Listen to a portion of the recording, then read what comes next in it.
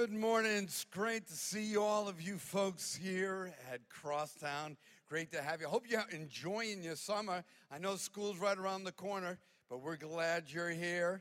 And just pretend like there is no school going to happen in the next couple of weeks. So just relax and enjoy yourself and finish out your summer well. You know, talking about road trips, when my kids were young, we used to get all jacked up for a road trip. Now, because the money wasn't always there, road trips were really special. And we started talking about them 6 months, 9 months, a year out, whether it was going to Disney World or going to Arcadia or Yosemite, or wherever you went for your holidays. We would actually, a year out, begin to show pictures, begin to show videos of where we were going to go. And the kids were younger, and at supper time, we'd actually have family meetings about our vacation. And we'd lay it out to the kids about, okay, now you have a choice that we can either go in Magic Kingdom or Epcot, but Epcot's kind of boring, but we'll show you pictures of it anyway. And we go to Magic Kingdom, we can do stuff like this, and we'd lay it all out. And then what would happen next is the countdown. The kids would actually post signs on their doors doing a daily countdown to Disney or to Washington, D.C. or wherever the trip was, and there would be this countdown. It was really cool because what we did was we planted inside of their hearts, inside of their minds, not just an event, but we implanted a dream, a vision of what the future was going to look like and how that was going to play out. And so they began to think about it. They began to dream about how this vacation was. Because if you're like me, sometimes a vacation, you put out all that money, you go, you come back, and it's over with. But we wanted it to be an experience, something that kind of dropped inside of them. And on the road trip, God wants to drop something inside of us as well. He wants to give us a vision. He wants to give us a dream for our lives. And so I've asked Jeff to come and share. Jeff is starting a church with his family in the North Houston area starting next month. And God planted a dream into his life and to his family and for that community to bring a Bible-based community in that area to reach the people around. But it doesn't just happen to pastors. It happens to mommies. It happens to daddies. It happens to us as single people, as older people, as younger people, that God wants to plant vision in us. He doesn't want us just to survive. He wants us to thrive. He wants us to live with his thoughts, with his pleasure flowing through us. So Jeff's going to come and he's going to share about beginning to get that picture from God about what life is going to look like. Thank you, Pastor Paul. It is an honor to be here. Pastor Paul has been a friend and a mentor to me and my wife for over 20 years. He was our young adult pastor. He was in our wedding. He's been a friend and mentor. He was on the board of the last church I was at, and now somehow I talked him into being on the board of this church, of our church, and we're excited to have him and Susan pouring into our lives. I'm so honored to be here, and it's so exciting to be on this road trip. We just so you know, the countdown is 43 days. 43 days until we launch our first service, and we're believing that we'll have 400 people at our first service, that we'll have 100 people on our launch team, that will have raised $225,000. And those are big numbers. Those are exciting. Those are God numbers. Those are a dream that God's given us, along with being in the New Caney area and launching a life-giving church. But you know, sometimes when we're on our road trip, there's ups and downs, and planning this church has been like a roller coaster, up and down, up and down.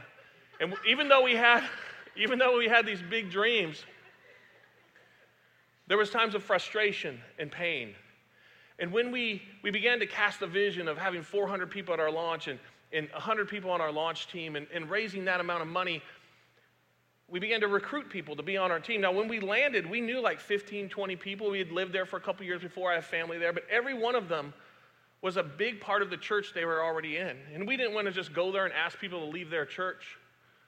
But throughout the process, it became difficult to recruit. And so I just began to talk about having 45, 50 people on the team, or launching with only 200 people at our first service and only raising about $125,000, because I believe that was what was possible. And then I had a friend challenge me and say, Jeff, you want to plant a church that helps people see miracles happen in their lives, to have them dream and see those dreams come true in their lives, to pursue a God-given purpose that they're not even aware of yet. And here you are only thinking about what is possible. So I have to confess, I had to repent from that. I had to push forward. And I began to cast a vision again about having 400 at launch and 100 people on the launch team and raising a large amount of money. And I'm here to tell you that even though the ups and downs have been frustrating and painful, even though we've had people say no to us, even we've had pastors say, why do we need another church in the town? It was an experience I won't trade for anything. If you would have told me what we would have had to go through to get there beforehand, I would have said no, thank you. But now that we've been through it, I will do it all over again, because I believe that God has stretched us beyond our own capabilities and stretched us beyond our own understanding. That Brandy and I have become better Christ followers, better leaders, better husband and wife, much better parents, because of what God has done in and through us as we've pursued this dream. And we've seen amazing things happen. And since I started casting the vision, the real dream, not the possible dream, but the impossible dream, we've had over 46 adults join our team. But with teenagers and junior high, we are, well, Brandy says 71, I say almost 80, because I'm a pastor, that's the way we count. But almost 80 people already, and we still have 43 days to go, and we're amped.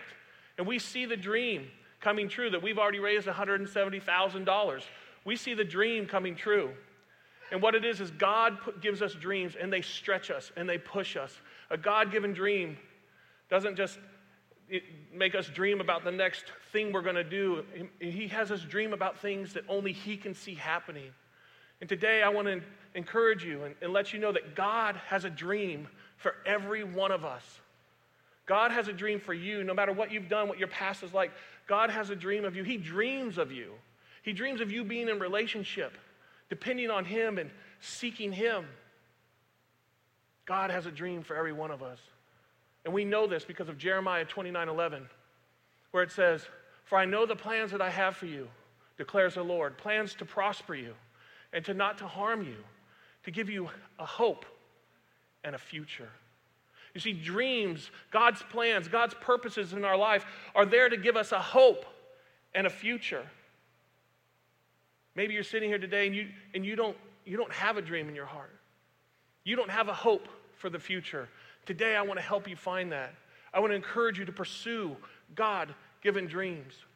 Because not only does God dream about us, He wants us to dream. And we find that in Acts chapter 2, verses 14 through 17.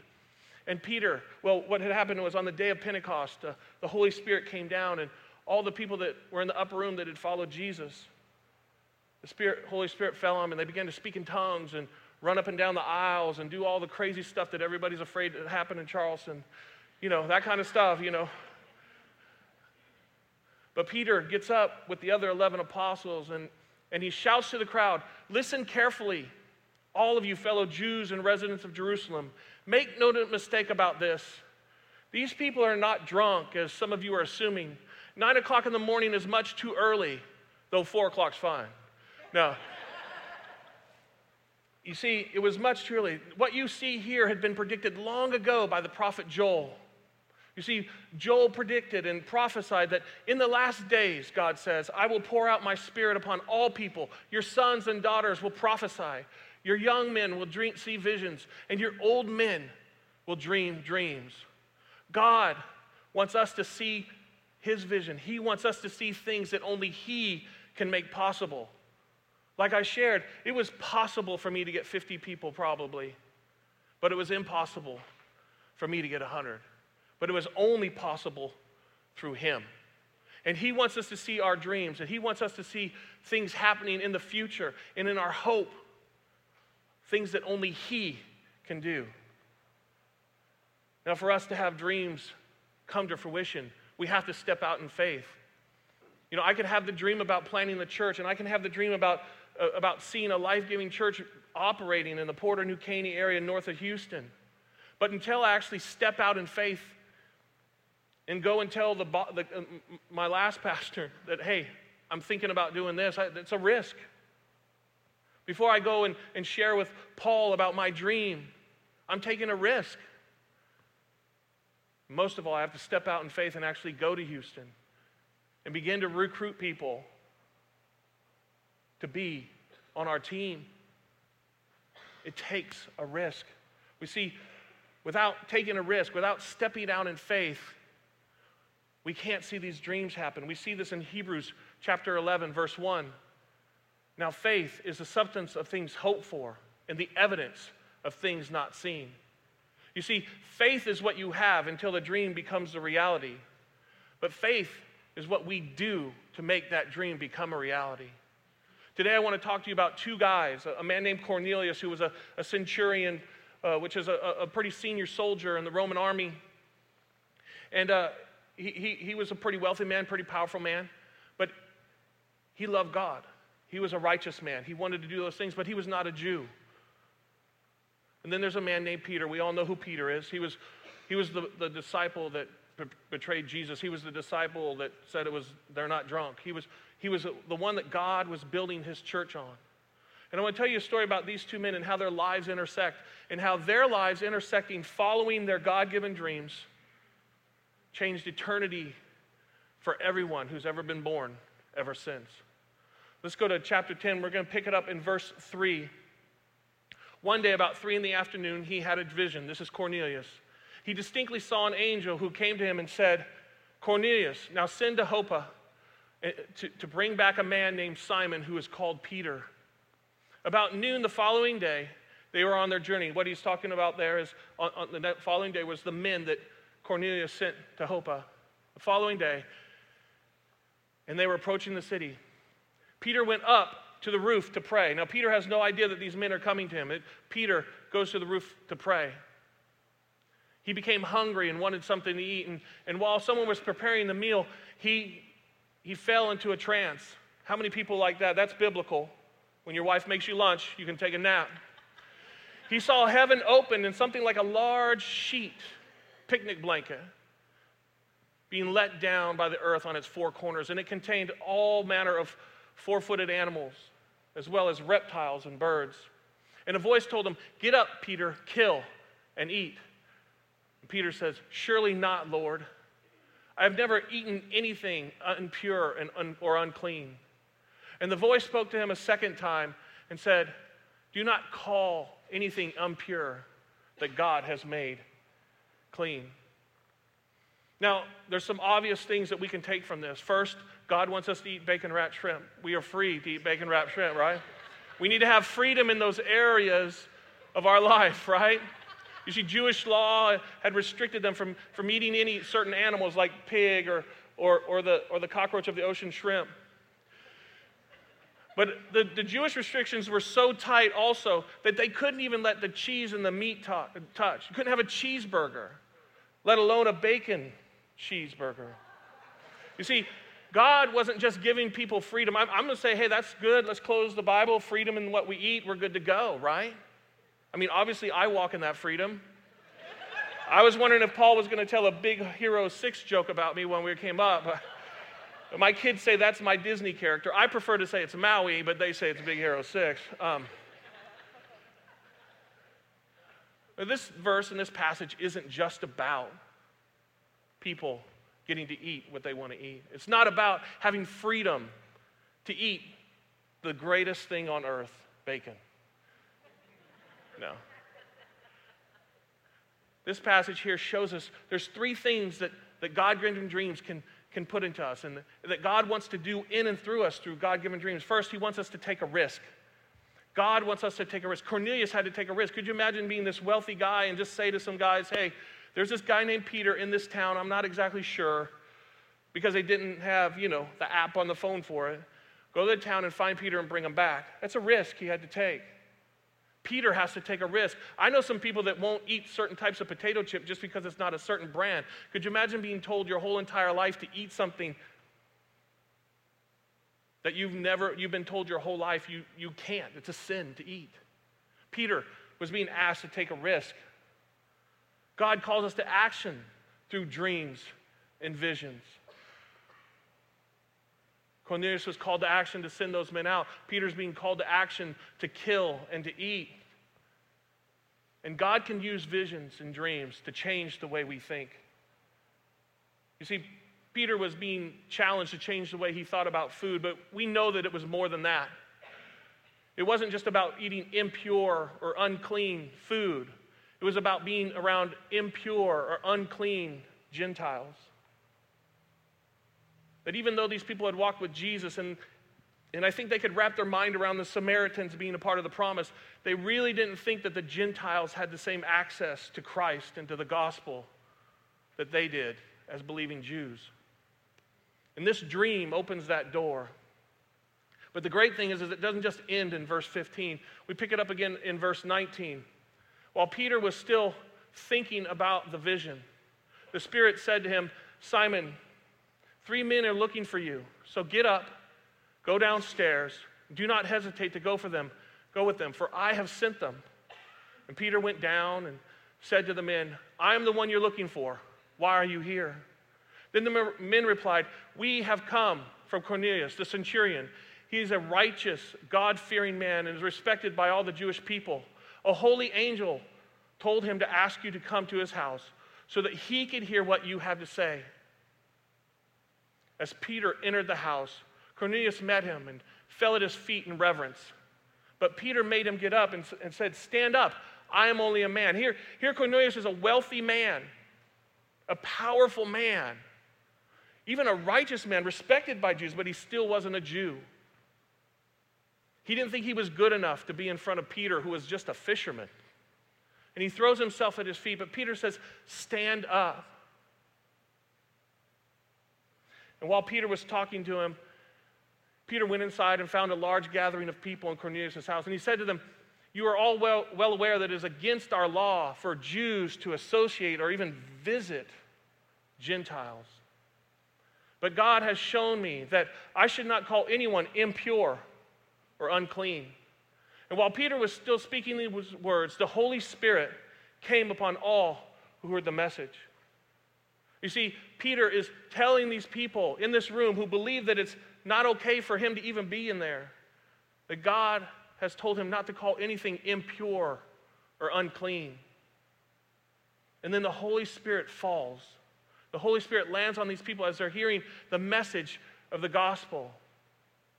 And the circumcised believers, the Jewish believers who had come with Peter, were astonished that the gift of the Holy Spirit had been poured out on even dirty Gentiles. For they had heard them speaking in tongues and praising God. Then Peter said, "Surely no one can be in the way of them being baptized in water." So Peter ordered that they be baptized. Peter has a dream about food, but it's a much bigger dream than that. This God-given dream changes the way he thinks about other people, about Gentiles. But also changes the way the Gentiles think about themselves. It changes the way other believers, Christians, Christ followers, thought about other Gentiles. See, Peter's dream didn't just affect the eternity of the people in that room. Yes, they received the Holy Spirit. They are now believers and will spend eternity with Christ. But Peter's dream opened the door of the gospel to every tribe and every nation that has ever been in the last 2,000 years. Peter's dream unlocked the door, instead of it being from who your great-great-great-great-great-grandfather was, of whether or not you could receive the gospel or receive the promise, that it's open for everyone. Dreams are powerful. Dreams are powerful, but dreams will only take effect when we step out and we take the leap of faith and walk out those dreams. See, if Peter or Cornelius, either one of them, have not taken that step of faith and taken that risk, none of this would have unfolded. I want to encourage you today that no matter what is going on in your life, no matter what you've done in your past or how God is using you now, please continue to dream. God has a dream for you, and he wants to show it to you. You may ask me, how can you know the difference between a God-given dream and a regular dream? So when I was in high school, I had a dream of playing professional baseball. I was pretty good. I even played one summer in Europe. It was pretty cool. But I only wanted to play baseball because it was fun and I could be rich. But God had also given me a dream. I would dream about preaching to people. I didn't like that dream. I didn't like that dream because most of the preachers I knew weren't rich. I didn't like that one. But one turned out to be a God-given dream, and one just turned out to be something I wanted. And it's not wrong to have things we want. But what do we put our effort in? We need to put our effort in the God-given dreams. There's 4 things I think that we use as a filter to say, what is a God-given dream? First, a God-given dream is God-honoring. It's God-honoring. It doesn't bring glory to you. Sometimes a God-given dream, you do a bunch of work, and you never get the recognition because it's all about honoring God. A God-given dream defies culture. Peter defied culture by going into the house of the Gentile and completely changed the idea of who the gospel was open to. God-given dreams defy culture. God-given dreams affect eternity. Not only did Peter's dream affect the eternity of the people in that room, it affected the eternity for all of us. My parents have done the 23andMe thing, and it turns out that I'm 100% mutt. But I'm not Jewish in any way. I wouldn't have had access to the gospel. Dreams are powerful. Dreams are amazing, and they change eternity. The 4th thing that we can filter we can use is dreams seem impossible. God-given dreams seem impossible. It even seemed impossible to Peter, who had seen Jesus raised from the dead. He says, God, I can't do that. I've never eaten that. I can't do that. God-given dreams seem impossible to us. But God helps us see how they can come to fruition. And as we determine whether or not we have a God-given dream, one of the things that a lot of us need to do is begin to pursue it. So I have 5 things we can do to pursue God-given dreams. And see, these dreams don't have to be about planning a church in Houston.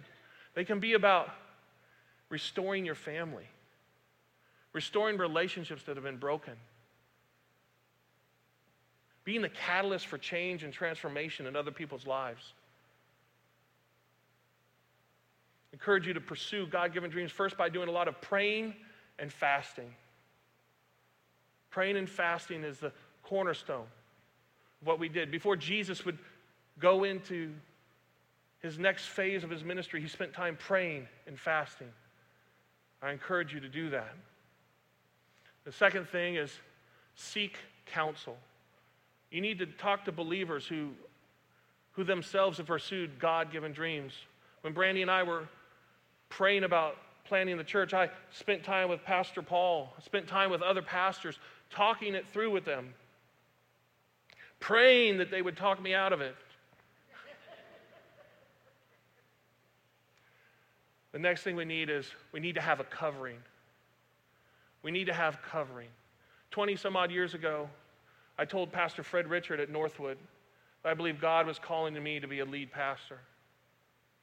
And he said, you know, that's great, Jeff. God might be calling you to be a lead pastor, but right now I need you to be an usher. And I ushered like I was pastoring people. And I stayed under the covering of Pastor Fred, and wherever I was at, I stayed under the covering. Sometimes it was easy, and sometimes it was hard. But you got to stay under the covering. Because if we want God to do incredible things in our lives, I believe that he wants us to be submitted to other believers that can help us get there in a healthy way. The next thing you need to make sure you have friends, that you're in a small group, and that you can have people around you that are going to support you. That they support you. I mean, it's great to have friends, but when I talk about being in a small group, I'm talking about being a part of a group of people that do life with you. When you're in the hospital, they visit you. When you're sick, they bring you food. Those are the kind of friendships that you need. If you don't have that, pursuing a God-given dream can be lonely. It can be tough. The fifth thing that you need to do is you need to write it down. You see, in Habakkuk chapter 2, verses 2 and 3, now this is in the Message, so it's a little bit different than what you might read in your Bible, but Habakkuk tells us to write down the vision. He said, and then God answered, write this, write what you see, write out in big block letters so that it can be read on the run. You know, there's been many times while we've been pursuing this dream that we get busy, we get frustrated, we get tired. And it would have been really easy to change what the vision was. It would have been really easy to change what the dream was if I didn't have it written down. If I didn't write it down and make it visible for me to see. In fact, I did. I cut the numbers in half because I was scared. But then when I went back to my dream board, I saw those numbers again. Write it down. This vision message is a witness pointing to what's coming. It aches for the coming. It can hardly wait. And when it doesn't, and it doesn't lie, if it seems slow in coming, wait. It's on its way. It will come right on time. You know, I waited 20 years after I told Pastor Fred I believed I wanted to be a pastor. And last year, April 29th, 2017, at Summerbrook Church, Pastor Fred put his hand on us and sent Brandy and I out to go to that church. We stayed under the covering. We sought wise counsel, and we waited on the dream to happen. No matter what your dream is, no matter what you've done, no matter what's going on, God wants you to dream. And I want to encourage you, if you've let a dream die, pursue that dream. Pick it back up. Get around friends. Get in a small group. If you're not connected relationally, do it. Dreams are powerful. Dreams change people's eternity. But they do nothing if we do nothing to make them happen. If we don't pursue what God's given us, we can't ever reach the promise that He has for us. And you may be sitting here thinking, Jeff, I've made too many mistakes. God can't use me. You know, I've ran into that as I sit and talk with people and recruit them to be on our team. Many times I ask them what their dream is, and they say, well, I have this dream, but there's no way God can do that because I've made this mistake. But I'll remind you what the Apostle Peter says, that God has shown me that I should not call anyone impure or unclean. That your dreams have no expiration date. That there's a full and effect warranty on every one of your dreams if it is a God-given dream. I just want to encourage you, pursue them. The biggest dream God has, though, is for you to be a part of His family. And I want to encourage you, or you've not joined this Christ family, if you've not become a believer, a follower of Jesus, I want to encourage you to do that today. Because He loves you so much that He put dreams in other people's hearts to help you have a relationship with Him. He loves you so much that He sent His own Son to die for you. We know this in Romans chapter 5, verse 8. But God demonstrates His own love for us in this, that while we were sinners, Christ died for us. As Pastor Paul comes back up to talk with you guys, I just want to encourage you today, don't let your dreams die. And don't let the dream that God has for you of you being His friend and a part of His family, don't let that pass away. Grab hold of it. Yeah, life and a God-given dream is a roller coaster. But it is the most amazing roller coaster you'll ever be on. Thank you.